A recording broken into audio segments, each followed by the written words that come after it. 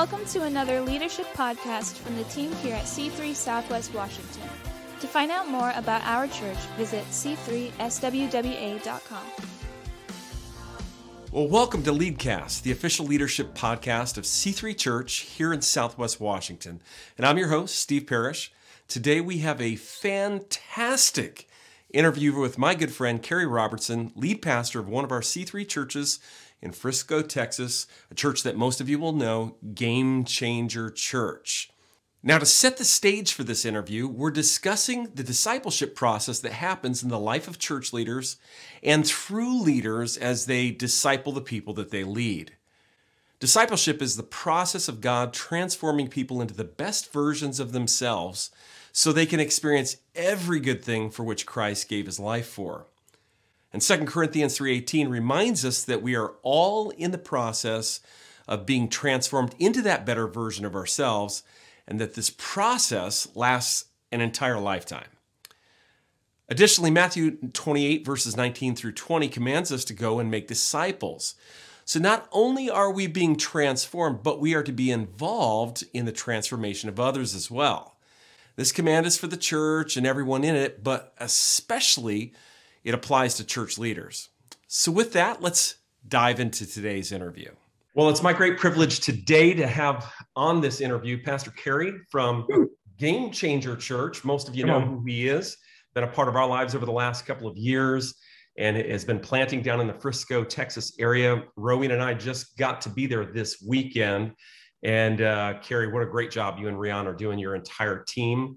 We met amazing people. What a great weekend. You're knocking it out of the park. In a school setting, you've dialed into being a mobile church in about 4 weeks, and you've mastered it. We would have needed to take classes from you if we were going to still be mobile. I just learned from you. I just asked lots of good questions. That's how I got there. So, well, it was awesome to be with you. And in the airing of this recording, talking about being disciplable and also discipling. As a leader, you are not only discipled, but you're discipling other people. And I really wanted to have you on because of a question you asked me as we arrived. You said, "Hey, Steve, when you come in, I want you to take some time and observe what's taking place. And when you walk out of the weekend gathering, I want you to tell me all the things you saw, things that could be adjusted, improved." And so certainly, Sunday morning, it was great. I didn't have many things to put down that needed to change, a lot of good things that were happening. We went out to lunch immediately after, and I didn't even get bite number one into my mouth. And you and your wife leaned forward and said, "What did you see? What do we need to fix? What do we need to change?" And I hadn't even been able to process it. And yet you guys were hungry to get that input. So that's why I have you being interviewed for our group today. And we'll probably post it some other places. So a couple questions that I have for you. You're a lead pastor. But tell me a little bit about this idea of still being a disciple, having people speak into your life, having leaders over you. Is that something you still have, and how does that work for you? Well, Steve, I don't know how long you and I have had relationship with each other, but you've probably figured out in the couple of years that we've known each other, I'm not the sharpest pencil around. Now, I'm not asking you to respond right now to that statement, but the truth is I've learned that when I feel like I am the sharpest in the pencil in the room, that's when I'm kind of heading down a pathway that could mess me up. So it's important that I'm continually, just making sure that I'm not just looking through, the spectacles of what I'm seeing, because, others, mentors, pastors, they see things that I don't see. And so I just got to realize that, I'm just not the smartest guy in the room. And so I've just got to make a decision that, let's just be the dumbest in the room, ask the right questions, because sometimes they might have some valuable things that can help me out. And I think I learned something a number of years ago. And the statement was, you can rob a man of 30 years of experience in 30 minutes if you just learn to ask the right questions. So, it's just, leaning into the right questions and having, the listening ear, 2 ears, 1 mouth, shut the mouth, listen, because they might have some value for you. Yeah, I think that like my assessment of how much you value that input is pretty high. I mean, for you to, and I would do a similar thing because I really look forward to pastoral input. As strange as it is, I look forward to correction. And I could tell how quickly, right after the service, you and your wife wanted to get into some adjustments. That must be pretty high on your list. If you were to get a phone call from Pastor Phil or Pastor Simon, who oversees the Americas, and they were to say, hey, Carey, I want to talk to you about, and you could just tell that it was a little weighty. Would you be excited and lean in, or would you be like, oh, brother? What would be your response? I think quite honestly, initially I'd be like, but for my growth, just go there, allow it. If and here's the thing: if I've got a relationship with them, you know what, they're going to say it in love. So, Pastor Steve, as my pastor, as a mentor in my life, there are moments where, okay, everything inside of me is like, but if I want to grow, I have to open up and allow the words of the wise speaking to me so that I can go to the next level, because I'm not seeing things. Well, I agree. I feel the same way that you do. I actually look forward to it. Do you have, in the moment that they're delivering this input to you, this immediate reaction to see their imperfections? Do those get in the way when somebody's trying to deliver you some correction? Because like you were asking me about input for your gathering, and I prefaced it by saying, I'm not saying we have these things mastered either. However, and then I led into a couple of different things. Are you able to look beyond your leaders' imperfections and still receive that correction? Yeah, well, look, Steve, you've got some imperfections. That's not true. That's a lie. That's a bold-faced lie, you liar. but look, the truth is that you have weaknesses, but you've got strengths. And it would be crazy for me to just focus on the weaknesses of a leader over my life. I mean, every leader, I had the privilege of sitting, in Pastor Phil's church. I'm not going to say here that he's got weaknesses, but come on, let's just face it. I'm sure Pastor Chris would point a few things out. In your marriage with your wife, I'm sure Rowena could point out some faults, but at the end of the day, it's wise for me just to let's not look at the negative side. Let's look at the positive side, because they've got strengths in areas that I don't have strength. And so just open myself up, and it could take me to a better day. That's awesome. Maybe for everyone, name a time where a leader corrected you and you maybe didn't like it. Maybe describe a couple scenarios, maybe when you were much younger, because now you can't wait to get a whooping, but way back in the day, what was your initial response to any type of correction? And give us a couple of those scenarios. How long have you got? I can remember a time when, as a youth pastor, and I'd stepped into a role, and God was doing some great things as a youth pastor. Well, my senior pastor gave me the opportunity to preach on a Sunday morning. We had we had two services, one in the morning, one at night. And the Sunday morning was kind of the bigger gathering. Nighttime was more youth, young adult sort of flavor. So I got to preach at night a lot more, but Sunday morning was really for the space of the senior pastor, and he gave me the opportunity to preach. And so I was going to bring it, man. I'm the man of faith and power for the hour, and I'm the youth pastor.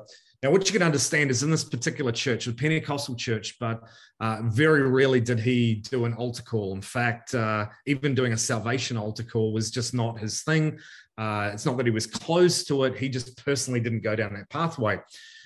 You know me, that I'm an altar call person, and that was just part of who I was. And so here's my chance. I'm not only going to deliver a powerful word, but I'm going to have a powerful altar call. And let me interrupt you and ask you a question before you finish your story. Okay, tell the truth. Was part of why you were going to have an altar call, was it pure, you're just going to have an altar call, or was there maybe a little bit of a moment there? I'm just saying what might have been mine, that you wanted to have the altar call to show how it can be done. Oh, for sure. Totally. Because I'd had conversations with my senior pastor. I remember one time he preached a cracker of a message, And I was just like, man, do a salvation altar call. There's unsaved people here. That message, people are going to get saved. And he just prayed, and that was it. The service was over. And Tuesday, I'm in his office, and I was like, hey, you could have done that. And he said to me, he goes, how do you remember to do an altar call? I just didn't think about that. And I was just like, so, yeah, okay, yes, I wanted to do that. But, I just wanted God to move in people's lives. So anyhow, I preached a message, and it was probably the best message that they heard that day. Probably the only message they heard that day. But at the end of it, I did an altar call, and I can't remember what the message was. I have no idea the context of the altar call. But what happened is no one responded, no one moved. And I'm standing there going, I can't believe it. These rebellious people. And I didn't say that publicly, but on the inside of me. So that was a powerful word, and you don't want to move. And so in my frustration of no one moving, I said this out publicly. I said, if you don't move, if you choose not to get out of your seat and come down on the altar, you're telling God that you don't want to grow in your faith any further for the rest of your life.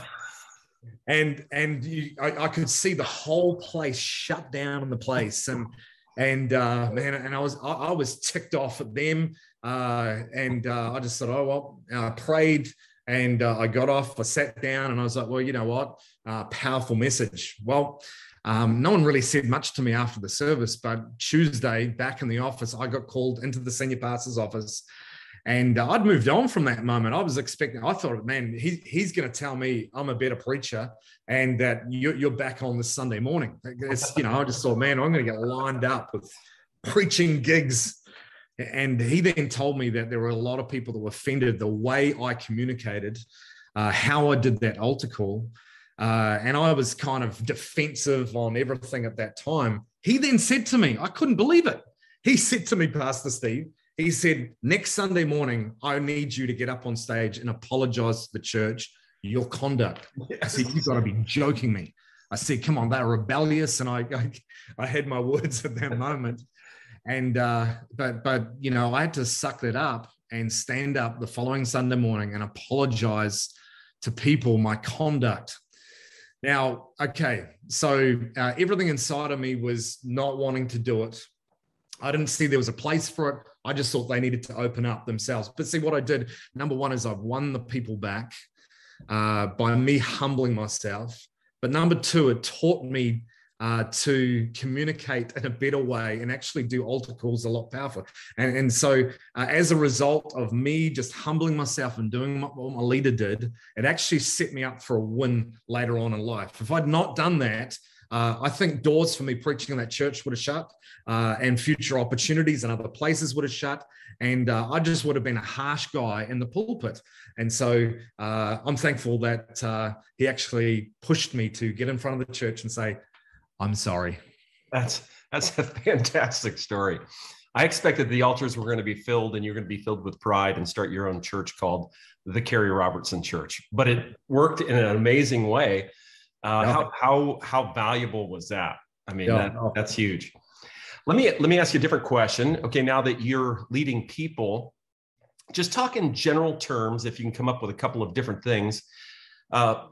Obviously, discipling people, there's a lot of encouragements, probably 90% encouragement, accolades. You did a great job. Appreciate how you handled yourself. But there's probably some common themes that cause you to lean forward in dealing with a leader, because people on the team, they kind of put their hand up to be discipled, right?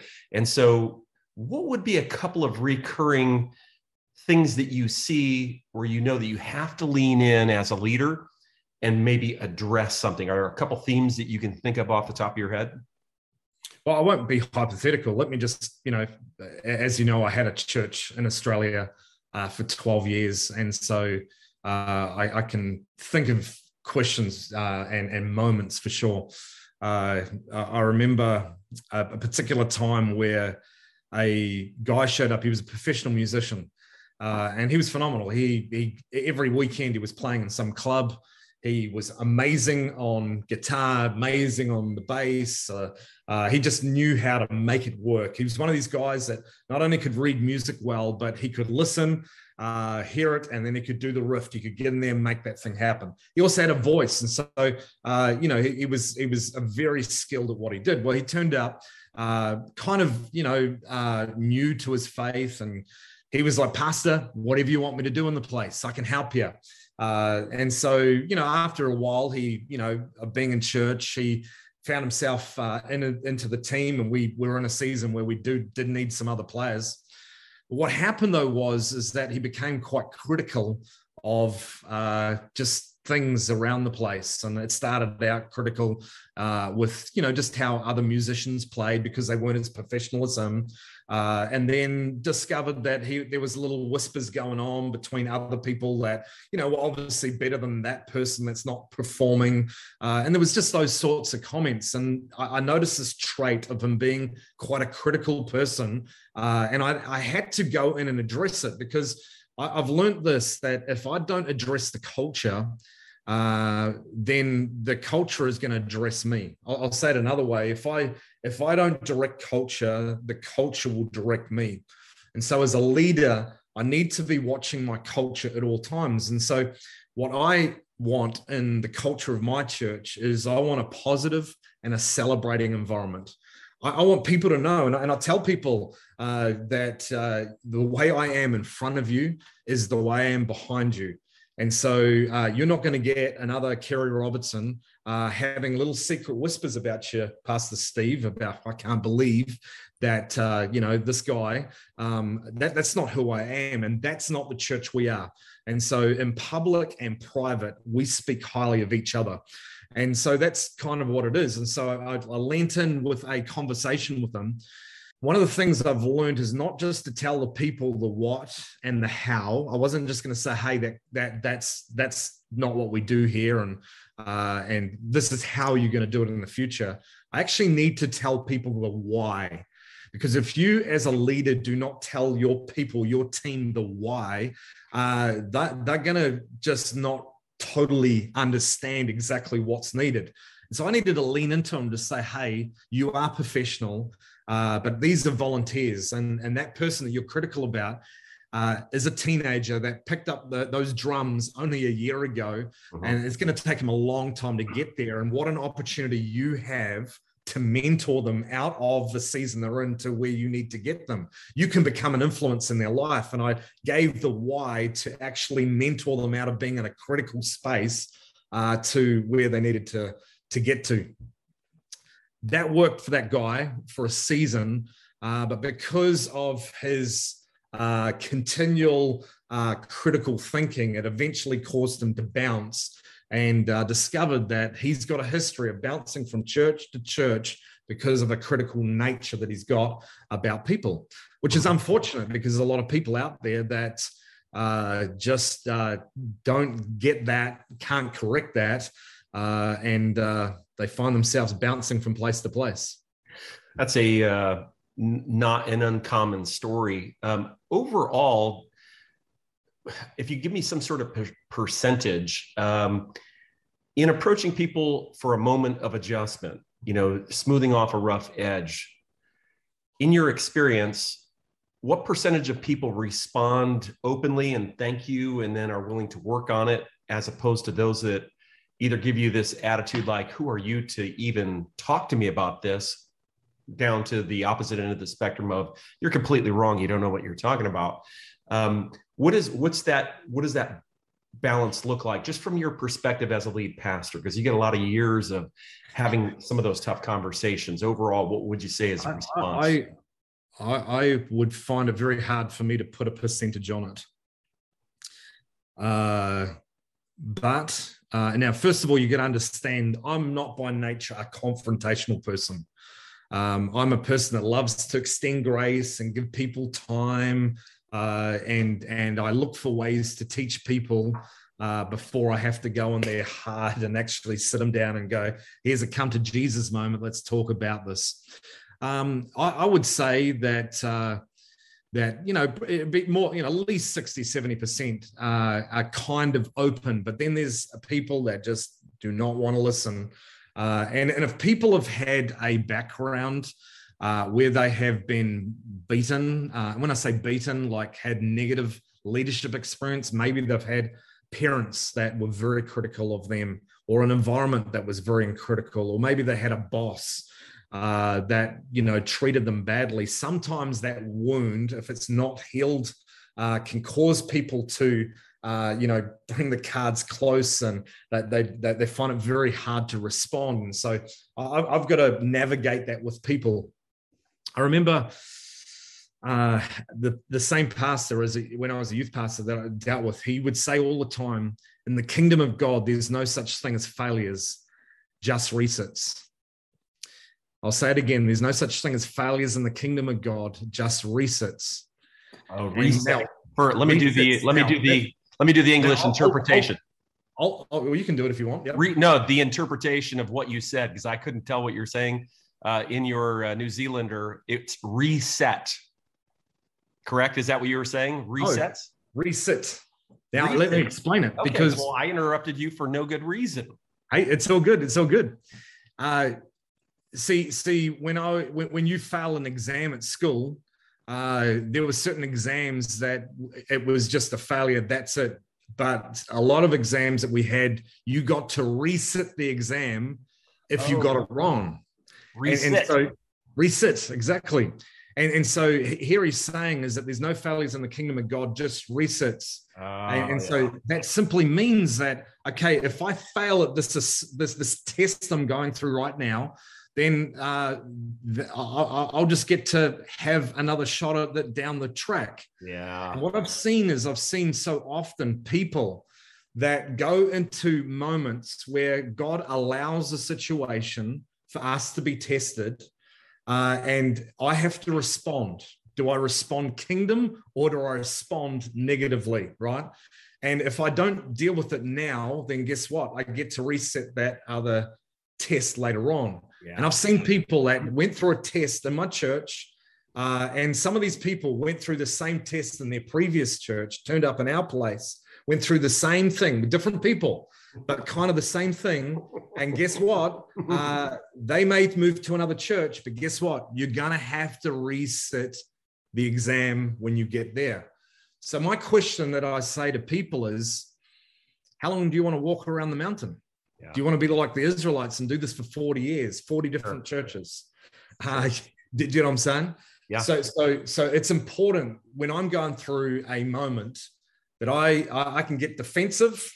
I can close up. I can respond negatively. I can go critical. I can gossip, or I can actually become the bigger person and go, all right, okay, God, I'm hearing you, because I don't want to reset this exam. It's too painful for me to go through this again. There is so much truth in what you're describing. I experienced that, people coming into the church while in my church and after they've left. God, I find it very hard to believe under your leadership, but carry on. Well, that's true, but I've heard it. I observed where people think that by making a change, somehow God is distracted. I watch my grandsons try to do this. They try to do something, grandma is trying to correct them, and then they like, oh, what's that? And she's not distracted. And in baseball, if you run past first base but don't touch it, you can run and touch second. You can try to run and touch third. None of that counts, because the umpire is always going to send you back to the base that you needed to touch. And I've found that to be true with myself, with God. A reset, as you've described it, is 100% truth. That is really, really, really good, and great, especially for this setting right here. Thank you for that. That's gold right there. It is gold, because I'll be really honest, there's a couple of lessons that I didn't learn early, and I don't know if I was corrected or not, but they were things that I continued to struggle with in leadership or pastoring, that now into my 50s, finally, there's this aha moment, and you look back over 4 decades or 3 decades of pastoring and saying, would that I had learned that 30 years ago, then I would have escaped so many of those moments where I did the same thing, reacted the same way, or didn't handle, a certain thing because of, fear or whatever. And you find yourself finally learning the lesson, but quite late in the game. I'd like to give you two stories. One was when I was 16 years of age. Now I'm kind of a little embarrassed to say this, but I was in a drum and bugle band when I was exactly. And, that's right. This is worth. I used to play the bugle. Okay, go ahead and do plein air bugle for me right now. Let me see what. There you go. So anyhow, I was part of that, and so it was learning that skill. But we would enter into competitions, marching and band competitions up against other bands similar. Well, as I got older, I became the band director. Major. There was the guy at the front that had the stick, the twirly thing, you know what I mean? And my job is to direct them. Very manly. It's a very manly role. Exactly. And you can see why I'm embarrassed to talk about this. And, but anyhow, the guy who oversaw the entire band was a guy that was in his, mid to late 50s. He was an ex-military commander. He had a voice. I mean, you could hear it 5 miles away. I mean, he just had this booming voice. Well, it was coming down to the final moments before one big competition. And we're in a school field. We're practicing our stuff. And here he is shouting stuff out. And because here I am doing commands with my stick in ways that are wrong. Well, it was right because last week I did exactly what he told me the week before. And this week he changed his mind about things, and I was getting ticked off, and the rest of the band knew that he changed his mind, and I'm getting ticked off. And so because they're ticked off and I'm ticked off, I thought, you know what, I'm going to give it this guy. And I just delivered my just my response to him. And well, while I'm trying to do this, next thing I hear the shout of my dad going, Kerry, shut your mouth right now. And I'm just like, straight away, this is my dad. And I just shut down, and he rebuked me, and he pulled me aside, and he goes, and he knew that the sergeant was wrong, but he said, it's your attitude. The way you're delivering it is wrong. There's nothing wrong with challenging leadership, but your reaction to him is wrong. Wow. And so it was just a moment in my early life that, hey, you know what? I can sometimes with leadership, I can, when I'm feeling like I'm right, or I'm feeling like they're not getting it, that I can come back in an abusive way, but actually just being reasonable and sitting down and talking things through, I can actually see where they're coming from. Does that make sense? Yeah.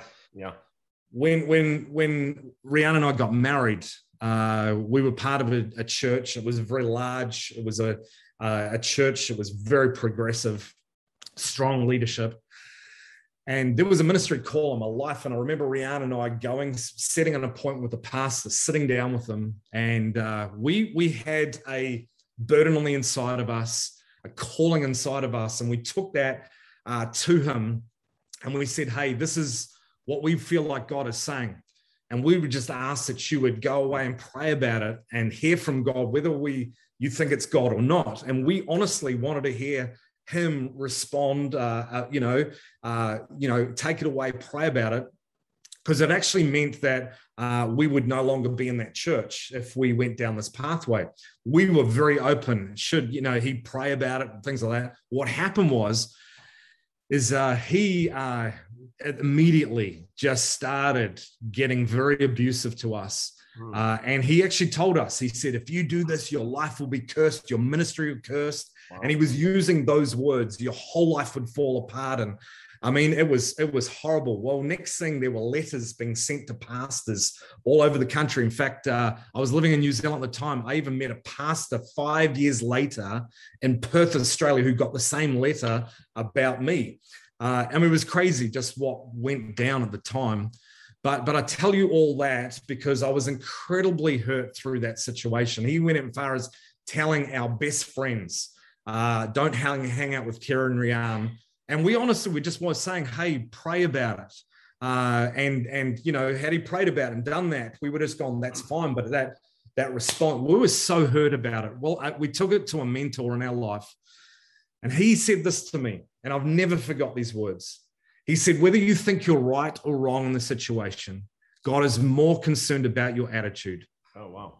I'll say that again. Whether you think you're right or wrong in the situation, God is more concerned about your attitude. That's great. So that meant that Rianne and I needed to shift something in our hearts because, okay, some of the things that were said, wrong. But our response to it had gone to a place of being wrong ourselves. And we had become high and mighty about it. And we thought that we had a point to be able to, you know, gossip about them. Well, actually, no. We actually needed to become the bigger people as far as we were concerned. And actually just get an attitude right where we go, we're going to pray for these guys. We're going to bless them in the name of Jesus, speak well of them. We're going to shut our mouth when everything inside of us wants to talk about it. Well, you know what? God has restored that relationship. And if I walked into that church, if I ran into them, there'd be hugs and there'd be love. There'd be things that are there.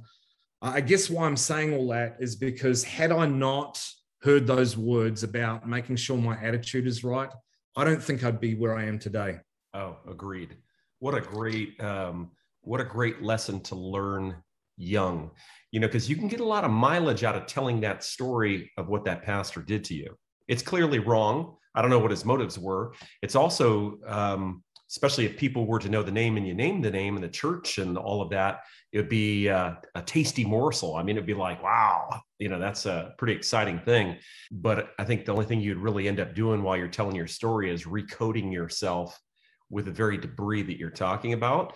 That would be definitely a lesson for me learned much later in life. That's a perfect example of one of those things that I wish I had learned younger, because there's always a good juicy story, a backside that's dishonoring as to why you left someplace or whatever. But one of the things I do love about C3 and being a part of the C3 family is that commitment to honoring, to being able to, obviously you have to talk specifics with key people, but once you've resolved the situation to move forward, the ability to speak highly of characteristics of a person or a situation that, you know, you're not making something up here. You're not flattering. You're actually speaking truths and focusing on truths that are worth focusing on and avoiding the subject that really doesn't apply to anybody else on the planet. You know what I mean? So yeah. What a great lesson. Final question I have for you. How would you encourage somebody who would say, you know, I struggle with criticism or correction. I don't like it. I've had bad experiences. I see they're not perfect either. To be quite honest with you, I should be the one telling them what they're doing wrong. What would you say to somebody who's struggling with, maybe deep down in their hearing this, they wish that being teachable was part of their arsenal, but it's not? What would you encourage them to do to get that adjustment in their life? I would throw it back with a question to you and say this: would you want to continue walking around the mountain? Yeah. It'd be like the Israelites that spent 40 years. I think there are a lot of people that will get to their latter years of their life and their retirement years and look back and go, you know what, I had a chance and opportunity and did nothing with it. I could have learned the lesson back there and I'd be better off today. So I think that's what you've got to think through. It's like, okay, do I, you've heard it said before, it's either play now, pay later, or you pay now and get to play later. I think you're just in the same situation, is that if we learn now, we get to enjoy a better day. And so I think if you're out there, you're struggling with this, you know what, there's nothing wrong with you actually sitting down with someone that is loving. And thank God that you're in a church that has a pastor. I mean, Pastor Steve is one of the most loving, encouraging guys I know. Now, there's probably been moments where he's been ticked off with me. Probably not, maybe, I don't know. But we'll talk after the recording's done. Yeah. But there have been some dark moments I've had where I've just got on the phone and I've said, Pastor Steve, and he spoke life into me. And so by able to sit down with someone and actually just go, you know what, I struggle with this, and can you just speak into this? Actually just allows a relational connection to take place. And so I think that it's just important that you just kind of just lean in for the sake of your future, for your marriage and your kids. I know one lady. Can I just give one last story? Yep. It was a season where in Australia where the church was flourishing, was going incredibly well. We had a doctor in the church, and she was awesome. And not only was she awesome with people, but she was also very generous with her money. She helped people out. Well, next thing I discovered, there was this critical thing that started to build around her life. Next thing, you ready for this? 45 people she sucked out of the church. Wow. And she decided she's going to go and start her own church with these 45 people. And so every Sunday morning, what they would do is they would meet together and they would listen to the recordings of our message the week before, and they would discuss where the theological discrepancies were, and they would just go negative about us. That's what their Sunday morning service was all about. Within 3 months, 3 marriages busted up. And that lady today, the last I heard, is no longer in church. Someone that had influence, someone that could do incredible things in the kingdom of God. But because they chose to not be teachable in a situation and not, sit the test, unfortunately, is no longer the influence or the kingdom impact that she's called to be. And so you don't just want to be another statistic. You want to be someone that is counted as one of those legends in the kingdom of God. That's what I'd say. Yeah, that's great input. I see submission as a highly desirable thing. I joke every time I watch a country and western movie where, there's a fire in the cabin and all the ammunition starts shooting all around and people are diving because they're afraid they're going to get shot. And actually, that's a make-believe man-made scenario. It would never happen like that, because ammunition that's not pressed into the chamber of a gun, the load is not directed, and there is no trajectory for the lead that's part of that ammunition. It's not until you take, if you've ever looked at a bullet and put it up against the barrel of a gun, you try to imagine to yourself, because you can't push it in the end of the barrel, you try to imagine, how could this ever even get in there to come out? But it's that submission to something that feels incredibly restrictive that actually causes that load to fire in a specified direction and hit a target. And I honestly long for that. I'm so glad in the C3 family to have a number of people who can speak into my life that way. I speak into other people's lives, but I have people, and you're one of them, who speaks into my life. There's been moments where I've called you. It's been a two-way street, and going through a difficult season and saying, what do you see? What do you think I should do? And hungry to hear the answer, because I know that if I listen to those voices, now these aren't just any voice, you get to choose your leaders. And a lot of people choose their leaders in a season of celebration. And what I'd say is the leader that you choose in your season of celebration and encouragement should be the one that you stick with in the dark time when you're being corrected. All of a sudden, you don't want them to be a leader. There's a problem with that role. But I look forward to being able to that person to speak into my life who I've celebrated with. They've encouraged me. And now they say, hey, Steve, I want to talk to you about something that I think is worth talking about. Oh, man, I want to lean in because I don't want to miss the mark. And the older I get, the less time there is to fire at the target. And so it becomes even more valuable now that I'm older and a lead pastor to have those voices in my life, for sure. One of the things I like to do, and you saw me do this on the weekend, Sunday night, I had an all-in team meeting. It was our first all-in team meeting. Before I introduced you, I said to you, hey, this guy here is my pastor. I'm accountable to him. And I purposely verbalize that because I want people to know that I'm accountable, because if I'm giving direction, they need to know that I'm being given direction. And I think that if you are a number 2, number 3, if you're leading a connect group or you're running a team, here in this church, then people need to know who you're accountable to, that you're actually green and allowing someone to speak into your life. Because here's the thing, is that you reap what you sow. And you've got to remember that if you give grief to your oversight, you're going to get grief from others underneath you. And I've seen this with pastors and other churches that, they reap what they sow, because their people are just driving them crazy because they've, not received it from upwards. So all I'm saying is this, is that, let people know who you're accountable to. That's great input. Well, I appreciate very much the time and the insight. I do see you as one of those people that really, you're a great encourager. I learn a lot from how you encourage, and that's the 90% of the discipleship process. I would say I've been really weak in that area historically. I come out of a background where I didn't experience that. And so just simply observing how you do it, and even how you do it from the pulpit, has helped me to elevate my game in that area. And I also know that you love that input, that correction. I value that as well. But to be able to as pastors, to be transparent about that process in our lives, I appreciate you taking the time to do that, because I think that a lot of times people in a church might feel like it's a one-way street.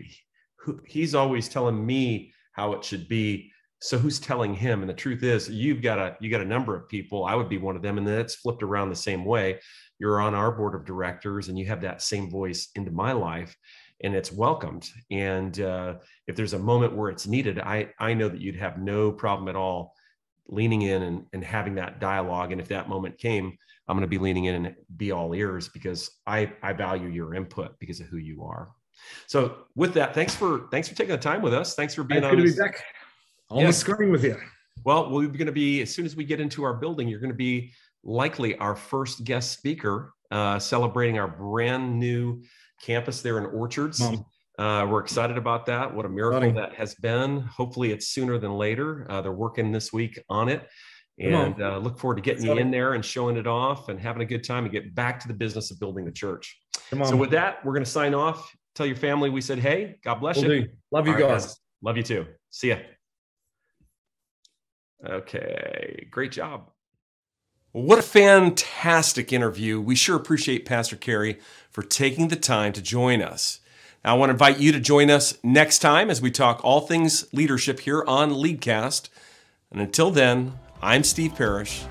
Thank you for listening. Thanks for listening. To find out more about our pastors, leaders, and what we do at C3 Church, visit our website at c3swwa.com.